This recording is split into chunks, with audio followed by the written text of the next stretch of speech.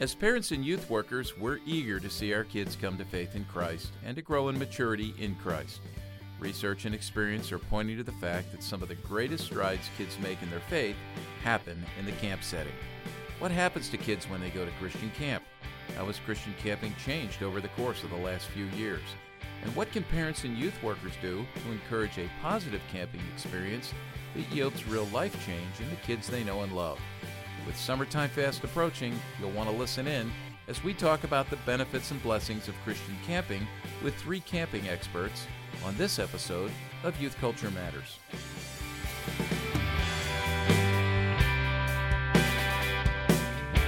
From the Center for Parent-Youth Understanding, this is Youth Culture Matters. If you're a parent, youth worker, educator, counselor, grandparent, or anyone else who cares about kids, we're glad you've joined us for this practical, informative, and hope-filled podcast. This is a place where together we talk and think Christianly about the rapidly changing world of today's children, teens, and young adults.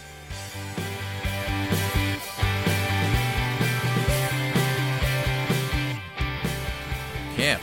That's what we're going to talk about on this episode of Youth Culture Matters. And before we jump into a great conversation with 3 of our friends who know camp very well, what about the 3 of us? How well do we know camp? And I want to ask you, Jason Soshenick in Spokane. Yes, you have camps out there, don't you?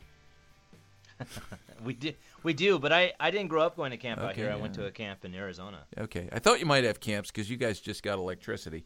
But I want to talk about camps, and Chris, what your experience was like at camp. So here's the question. All right, your earliest memory of summer camp. What's your earliest memory of summer camp? And keep it to a few sentences. You got one, Jason? Earliest memory of summer camp. Do you remember the name of the camp you went to? Yeah, it was called Camp Montlure, and it's about 5 hours away from Phoenix, Arizona, and I remember it. But How old were you? How old? I was 13. Okay. And it was the first place where I learned about the gospel, and it was the place where I came to know the Lord. And but in all honesty, I came to love the camp in my early years more for the dances we had. I knew it was going down this road. The girls I would get to meet than it was about me growing in my faith. Yeah. And that changed over the years, but that was definitely something I just remember. Yeah. So did you make crafts there? You know, remember the craft shed at camp? Did they have like a craft room or a craft shed? No, I think I avoided that shed. Okay, all right. I think I tried to find other activities. What about you, Chris? I grew up going to family camp, a CMA family camp every year, but what was the name of that? Was it at a particular camp or was it through your church? Yeah, it was at a particular camp. Goodness, what was the name of that? Western PA? No, it was up in New York. Okay, New York. I don't know why I'm drawing a blank on it, but it's right there on my tongue. Anyways, so I did a lot of family camp, but then I ended up going to camp there as a kid. But the very first year that I went to camp was specifically a basketball camp, so I remember that basketball camp pretty well. That was kind of my first on my own camping experience. Overnight? That was an overnight camp? Yeah, week long overnight. How old were you? I want to say 10. Okay. I could be off a year. Good experience? Did you get homesick? No, I loved it. I went to camp every year after that, as long as they would let me. Yeah. Jason, did you get homesick your first time at camp? Delta Lake, not by at the all. way. Delta Lake, okay. You didn't at all. You were 13. Did you? Yeah, did you get homesick? Yeah, I did. I think it was 10. I think it was 1966. Okay. Maybe it was 9. My birthday's in the summer, which meant I always got ripped off at school because I never had a birthday party. You guys might want to think about that and make up for that because that's still a big void in my life because I was born the end of July. But, yeah, so I was 9 or 10, and I went to Forbrooks, which was in Pipersville, Pennsylvania. It was our denominational camp, Forbrooks Camp and Bible Conference. And I got homesick. I remember the room I was in, there were bunks, and I think it was just a room for 2. And the first night, just bawled my eyes out. It just hit me. I remember it was devastating. And I found my parents gave me a little box camera to take along with me, and I found recently the photos that I took at camp, and there was a picture of the guy who was my roommate there. He was probably my age, I'm guessing, and if it hadn't been for my mom writing notes on the back of all my photos, I would not have known his name, but his name was on the back. And several months ago, I went to Facebook, and I found him. And he's a pastor now in the Philadelphia area. Kind of cool. Oh, my goodness. Yeah. And cool. I asked about the crafts. So he and I reconnected, but I asked about the crafts because I still have. I'll have to bring him in and show you, Chris. You're going to be really impressed. I have the salt and pepper shakers I made at Camp Sankanek. Basically, they were pre-made, and I just that's some craft shed. I know. I wood burned an S on shakers? one, and a P on the other. Do you know what that was for? Yes. So I wood burned on there, and then shellacked them, and we still have them at the house. We don't use them, but they sit up in a cabinet as a reminder of camp. So yeah, camp. What a great, camp's a great thing, and it's good that we remember awesome. that. It's wonderful, and camp has changed a lot. I think we're much more serious about camp. We're intentional about camp. There are many more camps. I know I've had the opportunity over the last several years to be a part every year of speaking at the 3CA conference. That's Christian Camping and Conference Association, and I've been very impressed with how much goes into camp and the thoughtfulness of camp and the strategies with camp. And that's what we're going to talk about today. We're going to bring on three friends who are involved with camp. We'll introduce them after we take a break here. And we're going to have a conversation about camp and the benefits of camp and things that youth workers and parents need to be thinking about as the summer approaches and as we think about what role camp can play in the spiritual development, the emotional development, the life development of our children and teens. So stick with us. We'll be right back.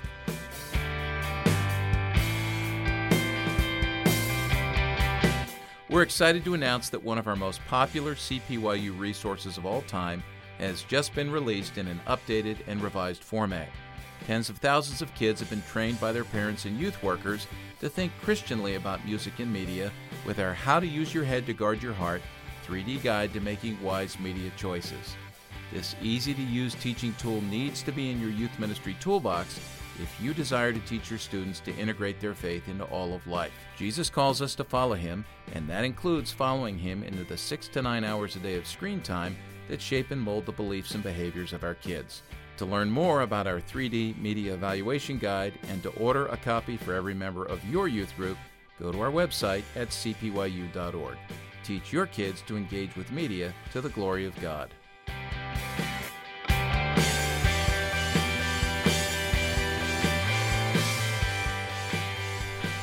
I'm Walt Mueller, and this is Youth Culture Matters. And Jason and I are going to have a conversation today with some friends of ours who are involved in camping. And we've talked a little bit up to this point about camping, but we want to hear from some guys who are deeply embedded in the world of camping in a variety of different ways and in a variety of different places. And I'm excited about this because now is the time that youth workers and parents are thinking about camp for the summer for the kids that they know and love. And if they aren't thinking about it, you should be thinking about it. I'm a big believer in camp, and these folks will help you understand why that is. So we'll start with, let me introduce them one at a time and just tell you briefly about who they are, where they're from, and I'll let them then tell you about what's unique about what they're doing. But Rob Ribby, Dr. Rob Ribby, is at Wheaton College. He is assistant professor of Christian formation and ministry, and he is the director of Honey Rock, which he'll tell us more about. But Rob, thanks for coming on. Hey, it's great to be here. Thanks a lot for having us. Honey Rock is the Outdoor Center for Leadership Development at Wheaton. And what's unique about Honey Rock is that we use the camp environment as a laboratory for experiential leadership development of youth, the campers, as well as the college students. So our camp setting in the summer, college students are participating in college-based training and coursework, and then applying their learning throughout the summer experience with the high school kids in the wilderness or in camp in the residential program. And then we also have a graduate program that equips people to be leaders in camp ministry. So really unique combination of camp and college here at Honey Rock. Just curious, Rob, how long has that graduate program been going? Our first graduate courses taught at Honey Rock were 1969. No kidding. And so how many people have you put through that program? Do you have a read on that? Or several hundred, I'm sure. It's been about 60 in the last 6 years. So earlier years it was smaller numbers, but now we average about 10 to 12 graduates a year. Oh, that's awesome. That's awesome. Greg Anderson's a great friend, a longtime friend. He is out in Minnesota at Inspiration Point camp that where Greg, was Inspiration Point named before or after Happy Days was on the air? They actually got the name from us. Oh, that's awesome. Okay, right. Those who've watched Happy Days know all about Inspiration Point. Potsy Weber, Fonzie, all those guys. So tell us about Inspiration Point, Greg. You're the president out there now? Yeah, we're located in west central Minnesota, and we're what people might think of when they think of a traditional camp. We're located in Lakes Country, and so our activities are centered around the lake. We have about almost 2 miles of shoreline, and we serve in the summertime campers from 1st through 12th grade, family camps, and throughout the year then we operate retreats, and we work with churches and colleges and universities to help them accomplish their goals in a retreat setting. And then another facet of our ministry is the Checkpoint program, which is a 9-month ministry training and leadership program that we run for typically 9 to 12 students throughout the year. Is that a gap year program then? Do most of them come there? Okay, so they'll come there before they head off to college then.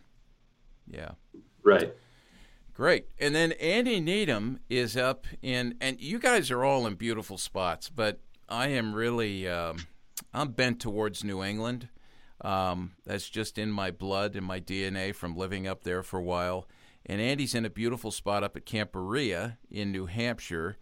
And Andy is, I think Andy's got a great position up there in terms of some of the unique things they're doing there and how they're serving churches in New England. So, Andy, tell us a little bit about that. Yeah, so our ministry, we have a year-round camp in New Hampshire, Lakes Region, New Hampshire, which is sort of the hub of the operation. And we actually serve more students in the winter season than we do in the summer, which is a unique thing about Northeast ministry. Though we do have vibrant summer programs. We've also added a second location in Maine, which is just getting off the ground now. And then you can tell by my title, church is a big part of our focus. We try to orient a lot of our ministry towards equipping and advancing the church in the Northeast, sort of the front lines of the mission field of the U.S. And so I oversee also regional conferences that we do to equip church leaders as well. So that's sort of the third leg of our ministry.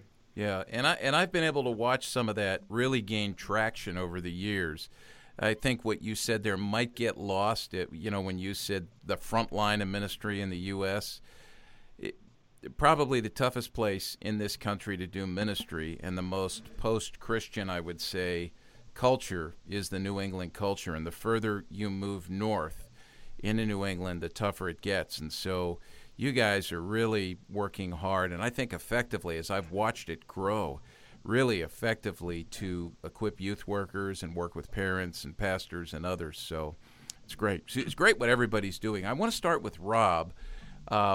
Rob's got a unique relationship with 3CA, the Christian Camping and Conference Association, in terms of heading the charge, being a part of a group that's doing some cutting-edge research on the power of camp, moving beyond just the anecdotal, like, hey, those kids had a great time at camp, to look at, with the data and out of the data that's coming out of some great research, the power and effectiveness of camp. And so youth workers and parents really need to be aware of that. Rob, talk a bit about what's being learned from the data, the research you guys are doing on camp. Yeah, thanks. It's been a really fun process the last 2 years, and this summer will be our third year. And the project I'm specifically working on is looking at the power of working at camp in the summer for the staff. there's a lot more research on what happens for campers, and very little has been done on what happens to staff working in the camp environment. But what we're finding is that camp impacts leadership ability, social and relational skills, critical thinking, emotional intelligence, and a lot of the other adult skills and workplace skills and ministry and life effectiveness skills are learned in the camp environment for the staff that are working with the kids and running the programs. They're solving real problems. They're having to meet real needs. They're having to work in teams to provide services and ministry to others. They're having to teach truth and wrestle with some of the principles of what God says in his word and communicate that to others. And all of this changes them in very significant ways and prepares them for a life of impact and effectiveness. So that's kind of the base of what we've been doing the last couple years on that project. Rob, as you've been involved in camping over the years, when you hear the research that just came out, the change in the scope of adolescence, it came out in the period of developmental period we know as adolescence. This came out just a few weeks ago that experts are now saying adolescence extends from age 10 on the low end up to age 24, 25, and we know cognitively that's when the brain is finally getting all wired up. Are you seeing an increase in the value of what you've just talked about based on those realities with emerging adulthood or extended adolescence? I'm not sure if I've asked that question well or not, but it's... Oh, yeah. Great question. Yeah, it's interesting because I did my dissertation on the impact of camp on emerging adulthood and their formation of identity about 8 years ago, when emerging adulthood and this whole thing of delayed adolescence was first coming out. And I found it's a significant impact, and I think especially from the areas of creativity, problem solving, relational maturity, emotional intelligence, especially with the impact of technology, delayed responsibility, all the stuff that's part of this emerging adulthood change in our culture. I think camp confronts it all, and I think camp is more needed than ever because it does such a good job of targeting some of the specific needs that have developed in the last 10 years in our culture. Yeah, I want to jump in on what Rob said just a minute ago about the skills that staff are learning in the summertime. I think it was about a year and a half ago, Forbes ran a cover story on the skills that are going to be needed in 21st century in the workplace or whatever, and the article focused on the swing now, still important, the swing away from the STEM education, science, technology, and so forth, to more soft skills based. And they said that the worker of the 21st century is going to have to excel in the things that Rob was talking about: leadership, problem solving, working with others, diligence, endurance, those kinds of things that are inherently taught and learned at a Christian camp. So would it be fair to say that for an employer that isn't a camp, that it's a good thing to see on a recent employee, someone that's getting into the workplace, that they've served at a camp? Absolutely. Yep. And what's been interesting the last few years is at the end of the summer, one of the last things we do with our summer staff is we have them write some of the skills that they've learned over summer and what they've done over the summer. And they always write it in campy language. I was an archery instructor. And basically what we do is we train them and teach them how to write that differently. I provided instruction to youth. I had to work through lesson plans, and we're trying to teach them how to put what happens at camp in employer-friendly language, because we still have the perception, I think, of most employers that camp is where you go to have fun in the woods. And so we're working hard, and that's why our specific research project is focused on the staff, is to really get at the impact it has on preparing people for effective adulthood and contributing to society. Because we have to change the perception in camp ministry that it's not just a place to go have fun. It's actually one of the best places to learn about leadership in life. Jason, we have a couple school districts that are watching for the name Inspiration Point on a resume right now, and a couple other workplaces too. We have an engineering firm that if they're watching our staff, and if they're showing up looking for a job at their firm, if they have Inspiration Point on their resume, they know the body of work and the body of experience that they've captured during their time at camp, and they're putting them at the top of the list. Let me ask this. Let me go to Andy because he's been up at Camp Berea, and you other guys can answer as well. But I think back to my first couple of camping experiences. The first one, I believe I was in 4th grade, and I went to the Four Brooks, it was called the Four Brooks Camp and Bible Conference in Pipersville, Pennsylvania. And I felt like the goal of that week for me being at camp for the first time was to get over being homesick, and also for them to keep me from being homesick, deal with this kid who spent his first night crying, which I know happens a lot. And then the second camp I went to was Camp Sankenak, which is outside of Philadelphia. And I back then it was, I think, seen as, at least from my juvenile eyes and experience, just a week away. And it wasn't so much that my parents wanted to get rid of me for a week. They wanted me to have a good experience. This was supposed to be a time of learning. But has camp really moved from that sort of thing to what Rob's talking about? And if so, what are some of the outcomes, let's say at Camp Berea, that you folks are really, you and Nate and others up there are really trying to work towards?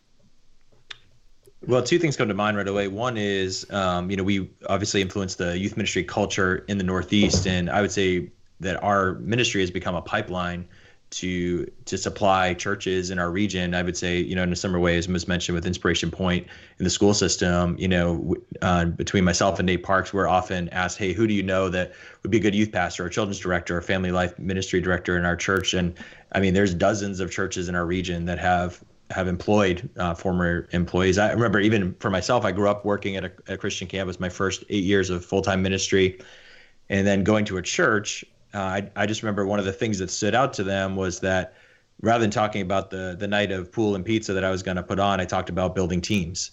And that was something that I learned from working at a camp, because even as a young person, you're in these structures where you have people underneath you and over you, and you're learning a lot more, was said before, than just the skills of executing an activity. You're really learning about leadership. So those are two sort of, direct application in my own life, and then things that we just see perpetuating in our region. Let me ask this. We talk here at CPYU a lot about the cultural narrative. This is what the culture is saying to young people about, and families, parents as well, about, finding basic answers to the worldview questions or the developmental tasks, two of the primary ones being identity formation, who am I, finding the answer to that question, and then worldview formation, what do I believe? Anybody, talk about what you've seen as the great benefits of camp, maybe as opposed to church youth group or being in a Christian family, supplementing those experiences in rewriting that cultural narrative to a better narrative, a more biblical narrative, a Christian world and life view that guides and directs. What are the advantages of getting away and getting to camp to make that happen? And specifically, I'm curious about some of the unique features of today's culture that sidetrack kids. So even if you want to speak to issues of technology, I'd love to hear about that as well. Hopefully that question made sense.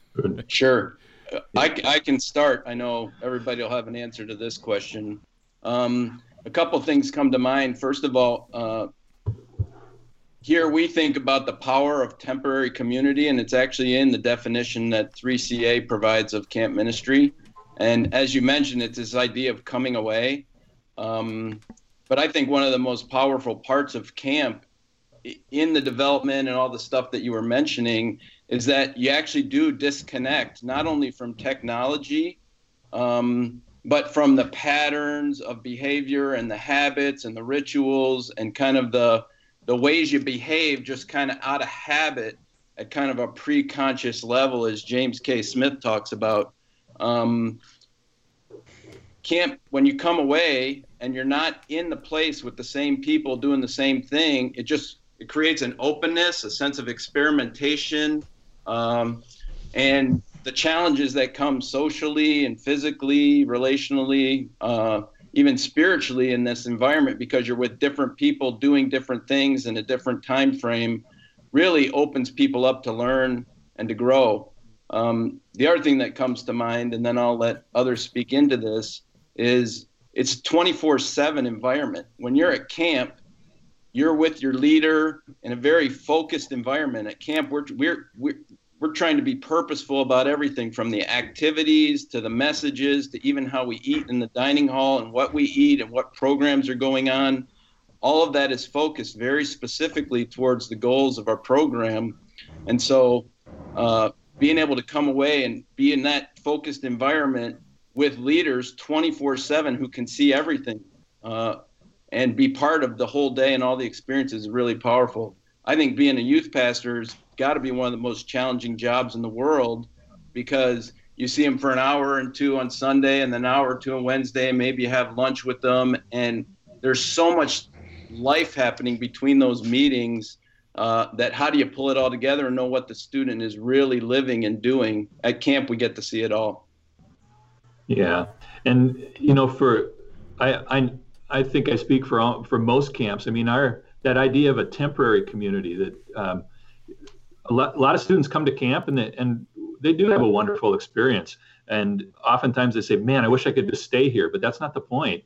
It's a temporary place. It's like Mount of Transfiguration.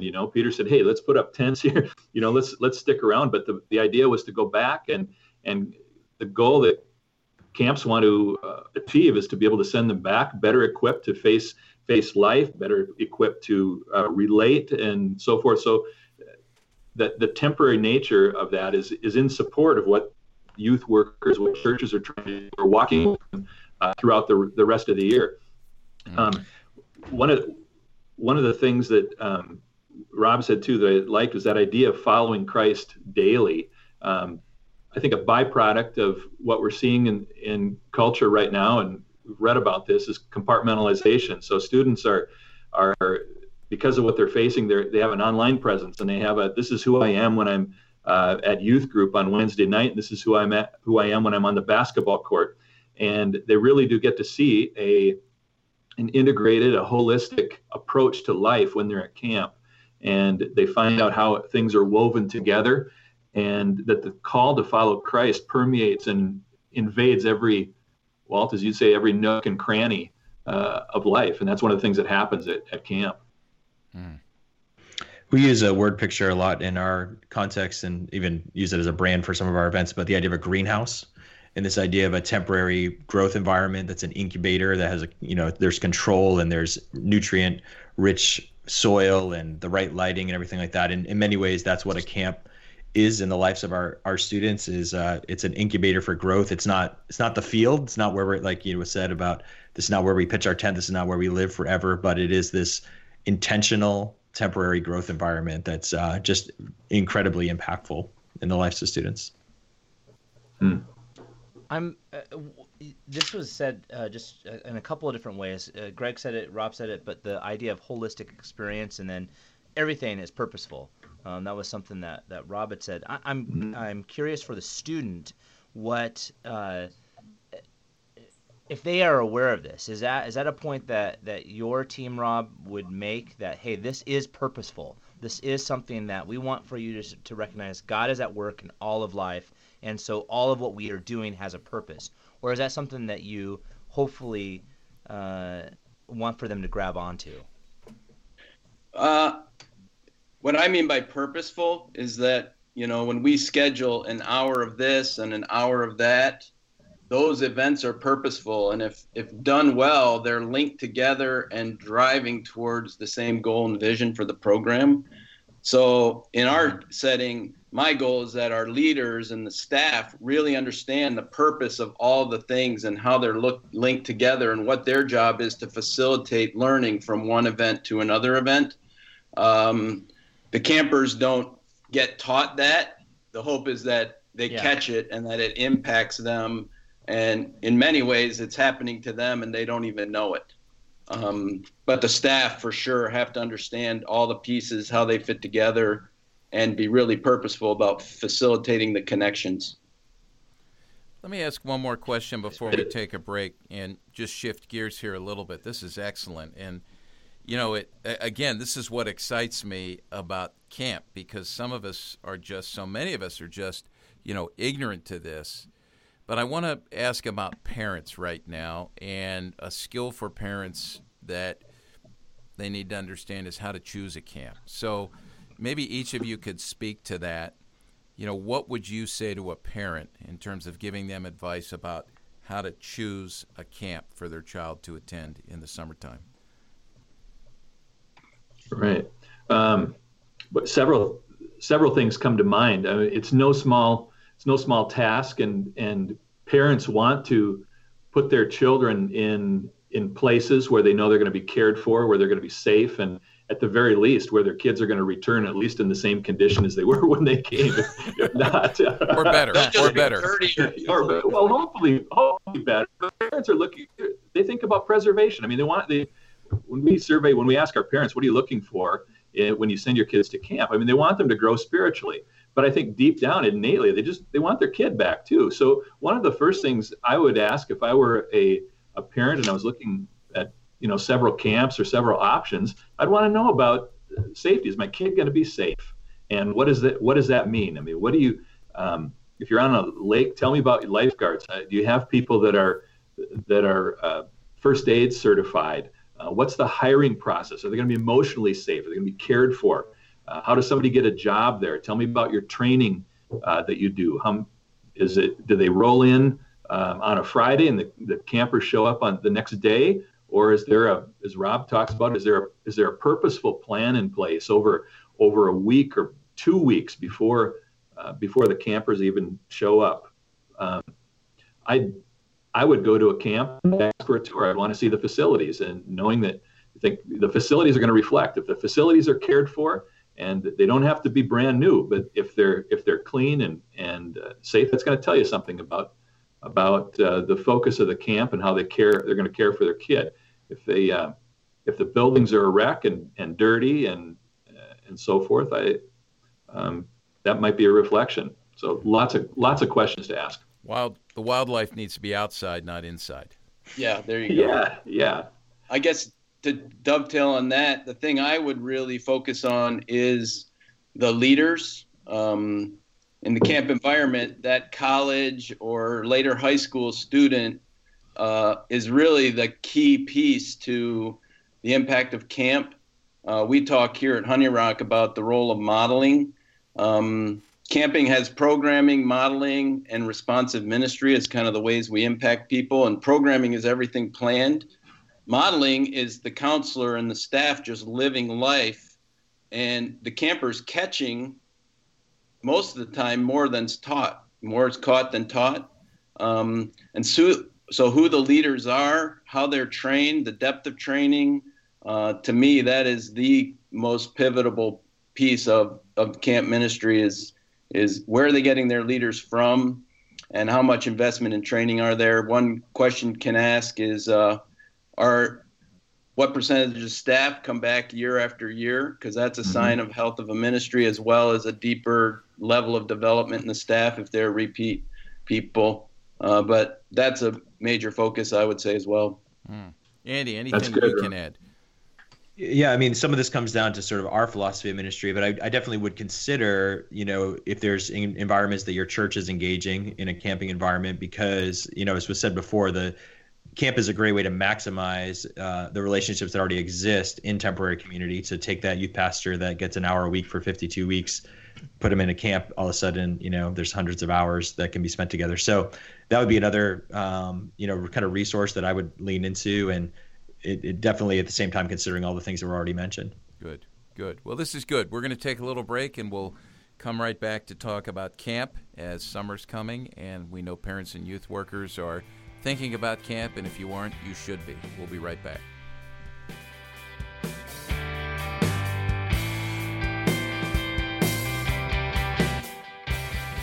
Are you interested in bringing CPYU to your church, school, or community? A big part of our ministry is the on-site seminars we conduct in dozens of settings every year.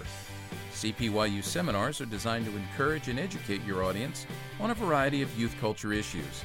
Every seminar is designed to be informative, practical, and hope-filled. If you want to learn more about our CPYU seminars, available speakers, and the many seminar topics and options in our growing seminar lineup, go to our CPYU homepage at cpyu.org. Click on the seminar option on the menu bar at the top of the page, and you can learn more about how to schedule a CPYU speaker and seminar for your parents, youth workers, and educators.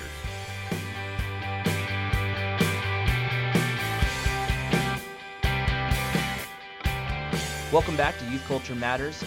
We're having a conversation on camp and its impact, and we're just picking up the conversation. We have several individuals here on the podcast with us, and so I just want to open it back up to conversation specifically for campers, because one of the things that we just discussed in the first part was the impact that a camp ministry can have on those that are working at the camp, and I'm curious what kind of impact, spoken and unspoken, that a camp ministry can have on the camper itself, because there's in recent years a lot of conversations around whether or not camp ministry is still relevant, or whether or not it's having the impact that it might used to have. I know that in my own life it had a tremendous amount of impact, and that's where I first came into relationship with Jesus. So I'm just curious from each of you, the impact that you see every year your camp and other camp ministries that you have a relationship with having on youth and their experiences. Yeah, I've got a great resource I'm looking at here on my computer. Jacob Sorensen. It's a Journal of Youth Ministry 2014. So I think that would be a great resource to put up on the website after. But Jacob looked at what happens after camp, and kind of one of the best studies on that. And I'm just looking at a table, and I'll read a couple of points. Likelihood to read scripture alone weekly or more. 15% of kids that did not go to camp versus 28% of the kids that did go to camp, so almost double. Pray alone daily or more, 26% non-camp, 37% camp. Say faith is very important or extremely important. 37% didn't go to camp, 53% did. Regularly attend religious services, 29% for the non-camp, 51% for the camp. So all that to say is that, and this is 2014 research, so the impact of camp on helping campers with personalized faith, learning the habits and disciplines that are going to help continue to grow them in their faith, even after camp. I think camp's one of the best places for that. You know, think about one of the things we focus on is, again, the holistic nature of camp. And Luke 2:52 talks about Jesus when he was growing, that he grew in wisdom and stature and in favor with God and man. And that's a pretty good picture of camp. That the campers, they have opportunities to grow in wisdom. They grow psychologically and emotionally and so forth. And in stature, as they're active during the day and they're outdoors and they're learning about play and creativity and so forth. And in favor with God, obviously, as their time intersects with Scripture during a Bible study or a time alone, a personal devotions or a speaker perhaps, and then socially too, in favor with their peers, learning how to get along, solve problems, how to grow together, how to support one another, how to encourage one another. Some real powerful ways that all those things occur. And one other thing I want to mention, when we think about campers, that just biblically, one of the reasons that camp works is because there's an intersection there of general revelation meets special revelation. That is, when campers come away into the woods, to the lake, the outdoors, the Bible tells us that the heavens declare the glory of the Lord. That nature, creation speaks. But it's in the pages of Scripture where they find out who the Creator is. We had a camper that came a number of years ago, and on the front end of camp, I think his parents, it was one of those kids that his parents made him go. But he told his counselor right on the outset, look, I don't want to be here. I don't believe anything you're talking about. Certainly don't believe in anything about creation. So just leave me alone. The counselor wisely said, look, I'm glad you're here. Glad you're a part of our cabin group, and brought him through the week. And the final day of camp, the camper exclaimed to the counselor, hey, remember what I told you on Sunday? The counselor said, yes, I do. And the camper told him, well, here's something I've learned this week, that Spitzer Lake, that's the lake that surrounds our camp, Spitzer Lake screams of a creator. And then he pointed to an area on the grass where the cabin group had met for devotions and for Bible study every day. And he said, and I met him right over there. And that's part of the power of camp, getting kids away from concrete, from walls, to a place in the outdoors where the world opens up to them, and they're exposed to wonder and mystery and beauty in ways that we don't normally get to see in everyday life. And then we get to meet the one who's responsible for that in the pages of Scripture. Yeah, I've gotten to see that impact now. I mean, I've worked at a camp and a youth pastor, but now as a parent of a 12 and 14-year-old. And oftentimes when I talk to other parents, the way I'll describe it to them is, when my son Josiah goes off to camp, he'll come back home and he'll, what did you learn? And he'll share some great epiphany that he has grasped from Scripture, or who God is, his identity, the gospel. But it's something that I've been trying to teach him for the whole 14 years of his life. Right. But it was that that other voice, that other environment, and as a parent, that's something that I just want to I need those voices in my kid's life. I need that place where God is going to speak so loudly because of the environment, because of the intentionality of leadership and truth. And so I would tell parents all the time, if you want to know what camp is in a nutshell, it's sort of, it's other people speaking the same truths that you're reinforcing, but it's in a place that they're going to hear it louder than they will in the rhythms of everyday life. Boy, as a parent. Oh, go ahead, Rob. Go ahead. I was just going to say, Dan DeGroat from Global Outreach Group in Texas has a saying. He said, camp is the most effective means to reach the most receptive hearts. And I truly believe it. That's why I'm here. So Rob, you were that kid that Greg was talking about at Inspiration Point, right? You went on the run. Honey, here's what I didn't want to use his name. Yeah, you don't want to use that. So here's what I love about what Andy just said. I know that feeling. Like initially you want to go, what you haven't been listening, what's right? But it's wonderful to have, and this is what I love about Youth Words. It's wonderful to have people other than you, mom and dad, in your child, your teenager's life, to say things that you've been saying. It doesn't mean they haven't heard it from you.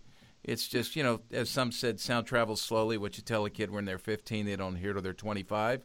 Or what you tell a kid their whole life, they don't hear till they go to camp or they're with the youth pastor. And so to come apart, that's a beautiful thing. Now, that offers a good segue to a question I want to ask, because when I travel, I get this question all the time from youth workers, and I'm getting it increasingly from parents, and that is, when do we put technology in the hands of our kids? When do we take it out? So the latest research, which is a couple of years old, says that tweens ages 8 to 12 are engaged with media and screens, about 6 hours a day. Teenagers ages 13 to 18, about 9 hours a day.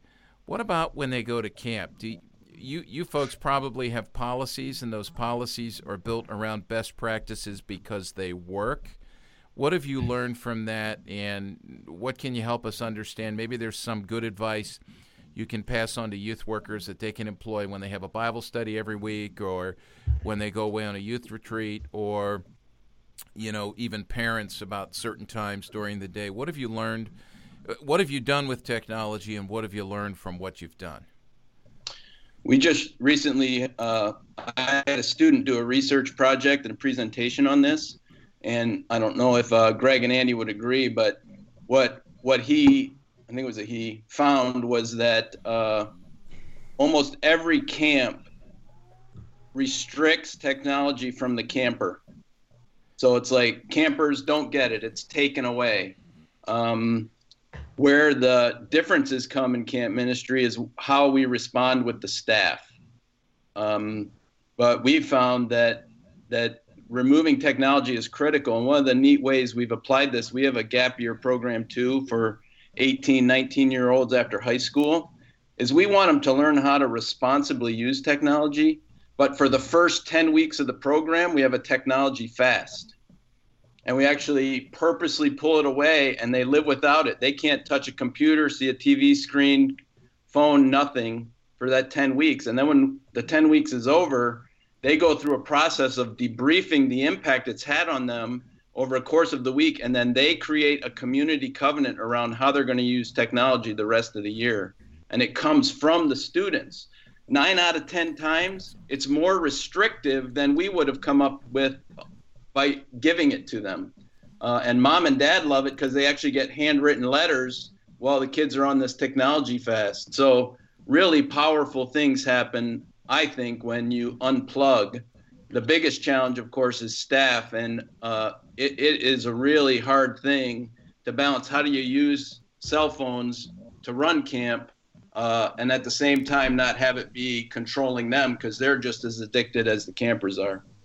I like that. Handwritten letters. Do you have to instruct them on how to handwrite a letter? Or? Well, actually, this is hilarious. This is an unbelievable story. I hope. Anyway, a college student came into the office 2 summers ago, and my wife works in the office, and my wife taught the college student how to put a stamp on and address the envelope. Yeah, that's not a criticism. Wow. That's a reality. She should. Yeah, it is a reality. She should have put that on YouTube. It could have been made available for thousands. That would have a lot of views. We should have an envelope as a YouTube instructional video. Yeah.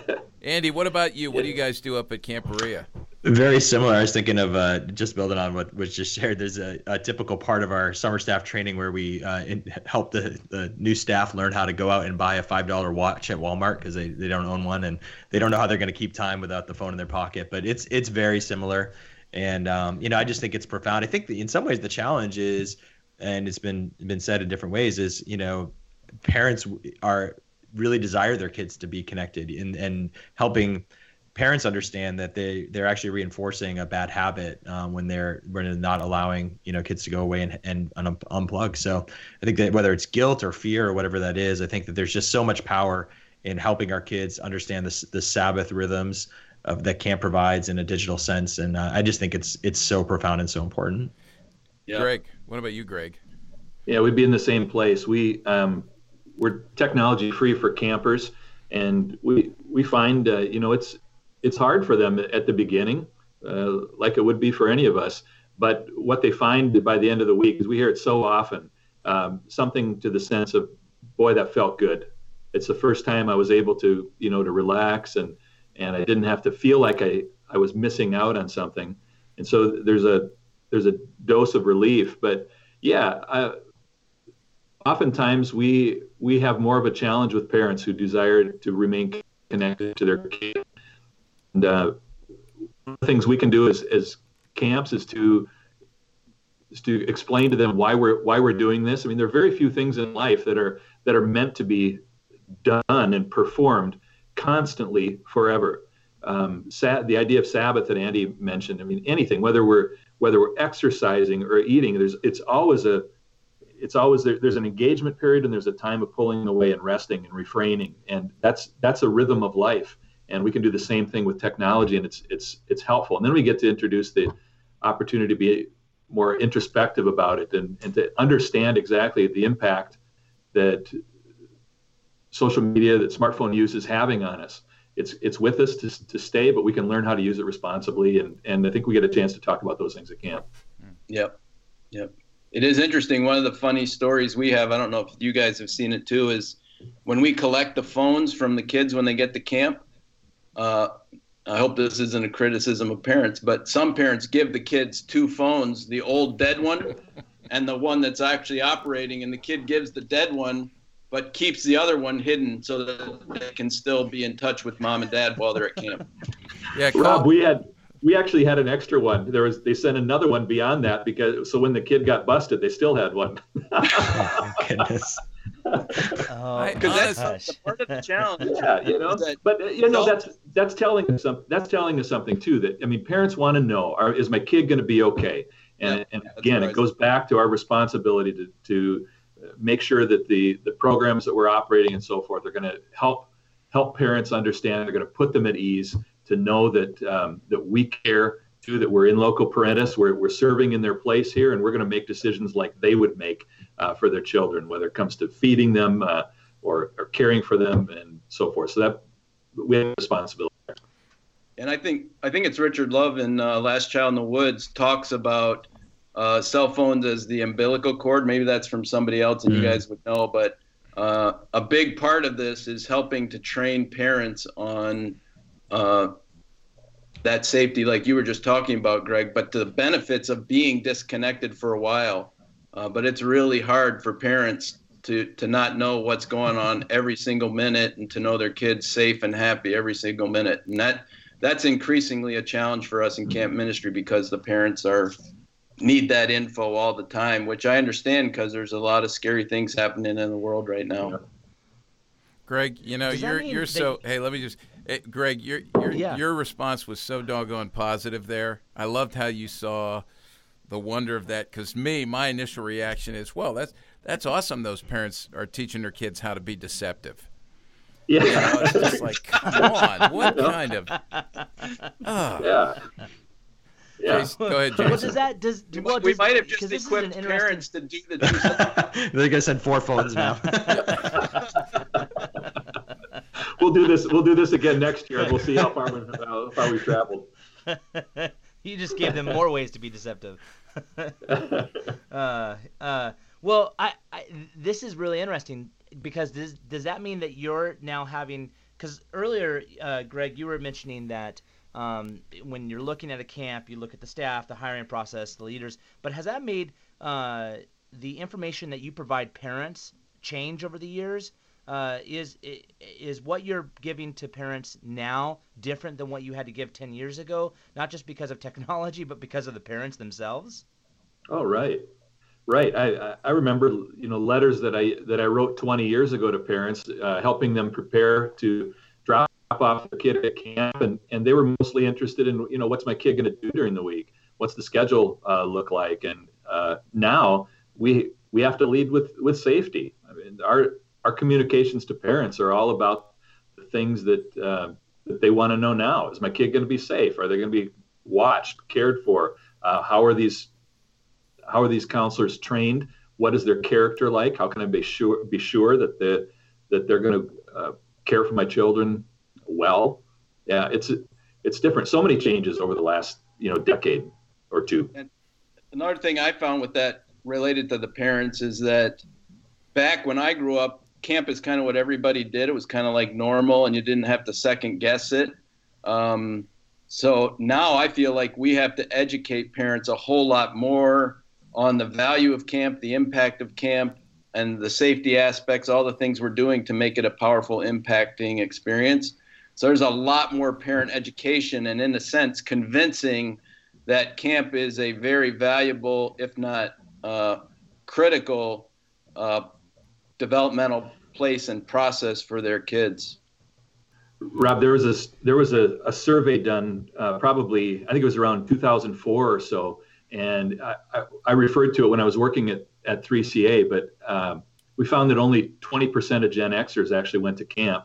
So that just backs up what you're talking about. That means only 1 in 5 had a camp experience, so they don't know what it's about. So I understand that maybe it seemed like camping had gone by the wayside, but here's what's happening. As our world, I really believe this, as our world gets crazier and the questions rise and we're wondering what's the future about, and we wrestle with those questions that Walt led with, who am I? What's my point in being here? Is there any hope for the world? As those things increase, because of what camp stands for and what camp delivers, I really think that camp is becoming more and more of an answer to those, and it's becoming more and more desirable because it's standing in such a contrast to what we're experiencing every day. I want to follow up on that, Greg, what you just said, because I'm thinking about teens and anxiety, off the charts. Number one healthcare concern, depression would come after that. How have you guys seen the camp experience be something that decompresses kids, that allows them to relax more, to get out of the anxiety? Because from your perspective, you might be able to look back and say, okay, camp does this, but when we send them back, we wish that their parents and their youth workers were not heaping, whatever it might be, back on them to rebuild the anxiousness. Does that make sense? How have you seen camp work to diminish anxiety and prepare kids better for life? Yeah. Rob, your colleague, Dr. Rich Buttman. Yep. Talked just in December. I heard him refer to a study where he was talking about the impact of spending time of quiet in an outdoor setting and what that does to decrease anxiety. But beyond that, the study went on to find, and Rob, maybe you can find this out. The study went on to find that when being outdoors and being quiet and still, when you added water to the ingredient, so if they're sitting by a lake or a stream, it's like pouring gasoline on the results. Wow! It just skyrocketed. Yeah. I got to get one of those little fountains in my office. That's would be so doggone helpful. Hey, that's the beauty of working at camp is I can look at the lake from my office. Yeah. I'm jealous. You guys kill me. You're in such beautiful places. It's horrible for us. But there's something, we're seeing research tell us that, some of the roots of anxiety is they're based in those questions you're asking. Who am I? How am I going to perform? How do I?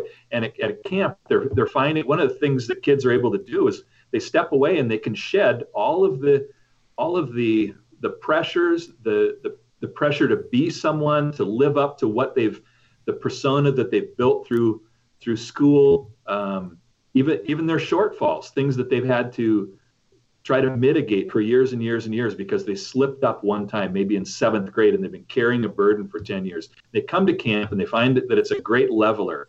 They get to just be their name, and they get a fresh start and a new beginning. And the other thing I think camp does really well, but we have to be really intentional, even more so these days, is actually teaching campers and, to be honest, college students how to be quiet, how to be still. It is a very hard thing for them to be able to just be still, even for 10 minutes. And so with our GAP program, which is 11 months long, we start with short periods of solitude and silence. But by the end of the program, those kids are just craving whole days. But it's a skill that you actually have to teach. And I think camp is a great environment to teach it. Right on. I feel like, so much of adolescent experience now is about resume building for academia and achievement culture. Yep. And not that all of those things are terrible, but, what camp provides is something that it's still very purposeful, and you're learning life skills, and faith formation and character development is happening in very intentional ways. But it isn't just another, we mentioned before that, it does have value for your experiences and will help equip you for the workplace. But I think we would be remiss to say that that's the primary purpose. It's more about the formation of the soul and the heart and the character of the child. And, so much of their lives is try harder, do better. And camp is an embodiment of the gospel, to come and be in community and to not have to worry every day about, just performing. Yeah. Yep. Amen. And that's what sets Christian camping apart. There are great camps, wonderful, great camps everywhere, but the beauty of Christian camping, and that I would add, just as a dad and someone who was a youth worker, I would add that to the list of things I would check out when I'm checking out a camp. And I know the three of you with your respective camps, you've done that well. And most of the camps that I'm aware of, the ones I'm aware of with 3CA, which will include a link to 3CA on the page, they're like that as well. You're talking about, you're selling me on camp even again, and I was already sold on it. But just a word to youth workers, maybe from the three of you, with your respective camps. Could you each mention one specific, maybe non-traditional, out-of-the-box type program or something you're doing that youth workers can tap into or send students to that is really helpful in today's world? And I'm asking this because I know a bit of what each of you do. I'm giving you an opportunity. Does that make sense? Giving you an opportunity here to talk Absolutely. about, The thing that comes to my mind is gap years are really growing across our country right now, and I think it would behoove youth pastors, if they're not aware of what gap programs are doing. But given that delayed adolescence stuff that we talked about earlier, a lot of kids, this idea of going from high school automatically to college isn't the best move. And so looking at gap years as a way to encourage your students to get that time away, to get a sense of purpose and focused, if they've been in a high performing academic environment, to get a break from that before they launch into college and really get a sense of centeredness and purpose and identity through a gap type experience. I think that's one way. And then the other thing that comes to mind is a lot of our camps have some pretty strong leadership, service, ministry training programs.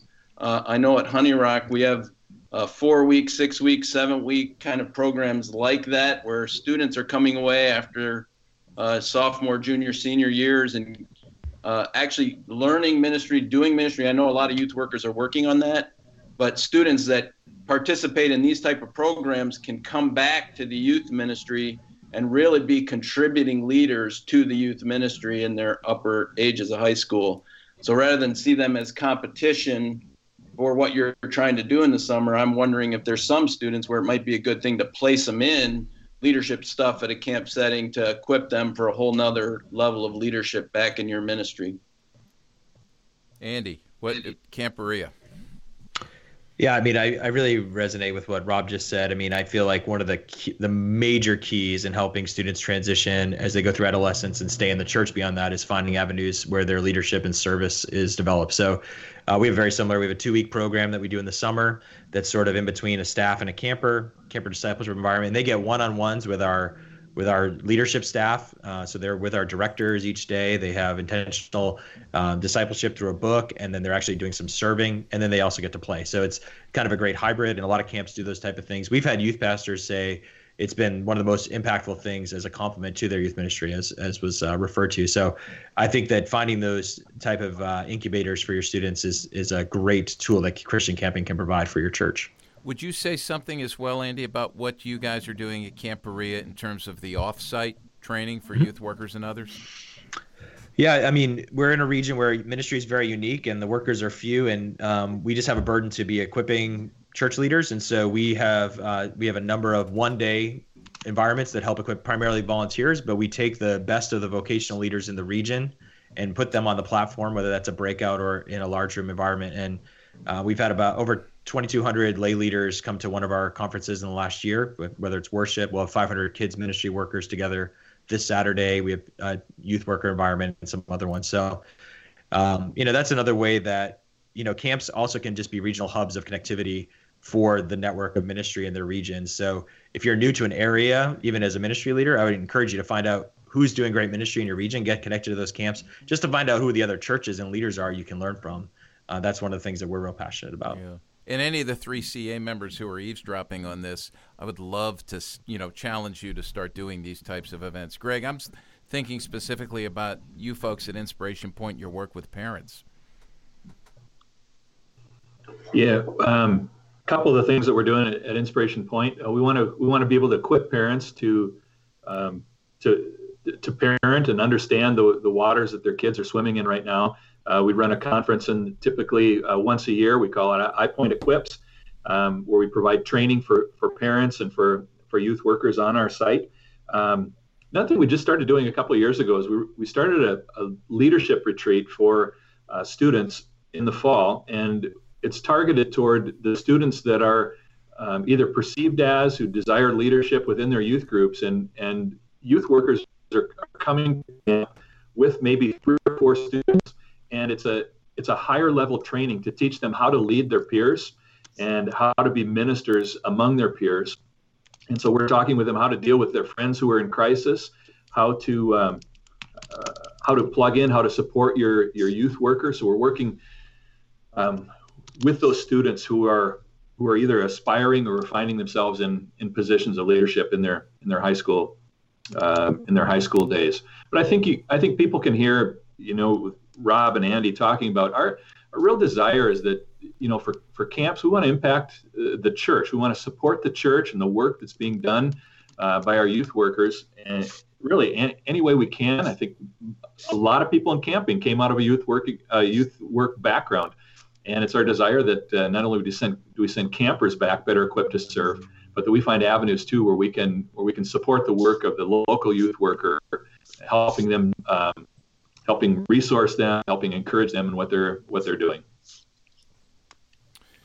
Let me ask a last question here, and that would be, okay, I'm a mom, I'm a dad, I'm getting ready to send my high school student, my middle school student, my child off to camp for the summer, or for a week, let's say, however long it's going to be. Give me some advice. Yeah, I mean, you've talked through some of this, but give me a sentence or two, a word to parents right now. What would each of you say to parents as they get ready to send their kids off? Two things we encourage parents to do. One is have the child contribute to the camp fee. So we do a thing at Honey Rock where we will match $250 towards the camp fee if the child earns and saves the money themselves. What this does is it helps build the anticipation in the child, but also helps them to develop ownership for the camp experience. So we have, 10, 11, 12-year-old campers shoveling the neighbor's driveway, walking the neighbor's dog, watering their plants while they're gone, mowing grass in the neighborhood. And that is building the anticipation, excitement for camp all year long. And I just love it that, the kids are participating in that and realizing the cost. And then the other thing is we encourage parents to work with their child before camp to talk them through what it's all about, especially if they haven't been before, but then to set some goals while they're preparing for camp so that camp isn't something you just pack for 2 days before you go, but it's actually something that's part of preparation and conversation over a month or two leading up to camp. That's good. I might add to parents just to seek ways that you can help support the experience and be careful to not unknowingly undermine it. So here would be an example. If your child's going to camp for the first time, talking with them about encouraging them, telling them what they can expect and so forth, and say, you're gonna be great. I know you can do this. This is really important. As opposed to saying, are you gonna miss me? You're gonna get homesick and those kinds of things. And a lot of parents mean well in that, but it can really almost cripple the child when they go away for the first time. And I think Rob's suggestions are fantastic. But to talk about them, I know one of the things we do is we have videos of each week of our camp that they can go back. It's their first time going to camp. They can go back and look at last year. What happened during this week? And give them a preview so that if they're wondering, hey, what's this going to be about? They can get a visual in a couple of things that came to mind. I'm thinking about the fact that in this whole technology conversation, it's important. It's easy to project that on millennials or young people, but often it's transcendent of generations. And so for parents to not skirt the rules, not send the phone, but also to be modeling that, where are they finding Sabbath from technology in their own life? Where are they doing that? And how can that be a platform for conversation with them about screen time, about all these, great tools that we have and how to have healthy rhythms on using them and not. So I think camp is a great tool for families and can be used that way as well. And maybe we should have the camper get taught how to address and stamp an envelope before they go too. Reading analog clocks and stamping envelopes, that'll be too new. Yeah. Hey, this is good. We need to wrap it up. Jason, has this informed you? I mean, you've got little kids. I'm just wondering about what you're going to do. Has this changed any of your attitudes about camp? It hasn't changed my attitudes, but it's increased my desire for my kids to go to camp. It's reinforced what I've already believed. Yeah. So I think this is really important. I think this is really important for us to have these conversations around camp because someone gave the numbers with regards to how few of Gen X went to camp, and these are who our parents are now. And so it makes sense with some of the data that we've discussed here on the podcast, why we need to talk about safety, why we need to talk about these things, because there is a group of now parents who haven't had some of these experiences, and so getting them to send their kids off to camp means that we're not only taking care of them, but sometimes we might need to be able to take care of the parents. And so I love what I'm hearing. It definitely reinforces and even makes me think a lot about what it's going to look like when we eventually do that ourselves. Yeah. I want to thank you guys for being on the podcast. We're going to include, as we always do, on the podcast homepage, which you can find at cpyu.org, all of the links to everything that's been mentioned. Rob Ribby, thank you. He's at Honey Rock in Wisconsin, associated with Wheaton College. Andy Needham's at Camp Berea in New Hampshire. We'll include a link to Camp Berea as well, and a link to Inspiration Point, where our friend Greg Anderson is at. And I want to let people know as well, we will have a link to the Christian Camp and Conference Association website, which is ccca.org. And if you go on that site, you'll see right on the front page a tab, a place, where you can click, and it says Discover Camp. Find a camp, find a job. And so if you're looking for a camp, that's a great place to go. And if you want to work at a camp, these guys have talked about the wonderful experience of leadership development as you serve at a camp. And I know our youngest worked at a camp for 2 summers up in Canada. Great experience for him.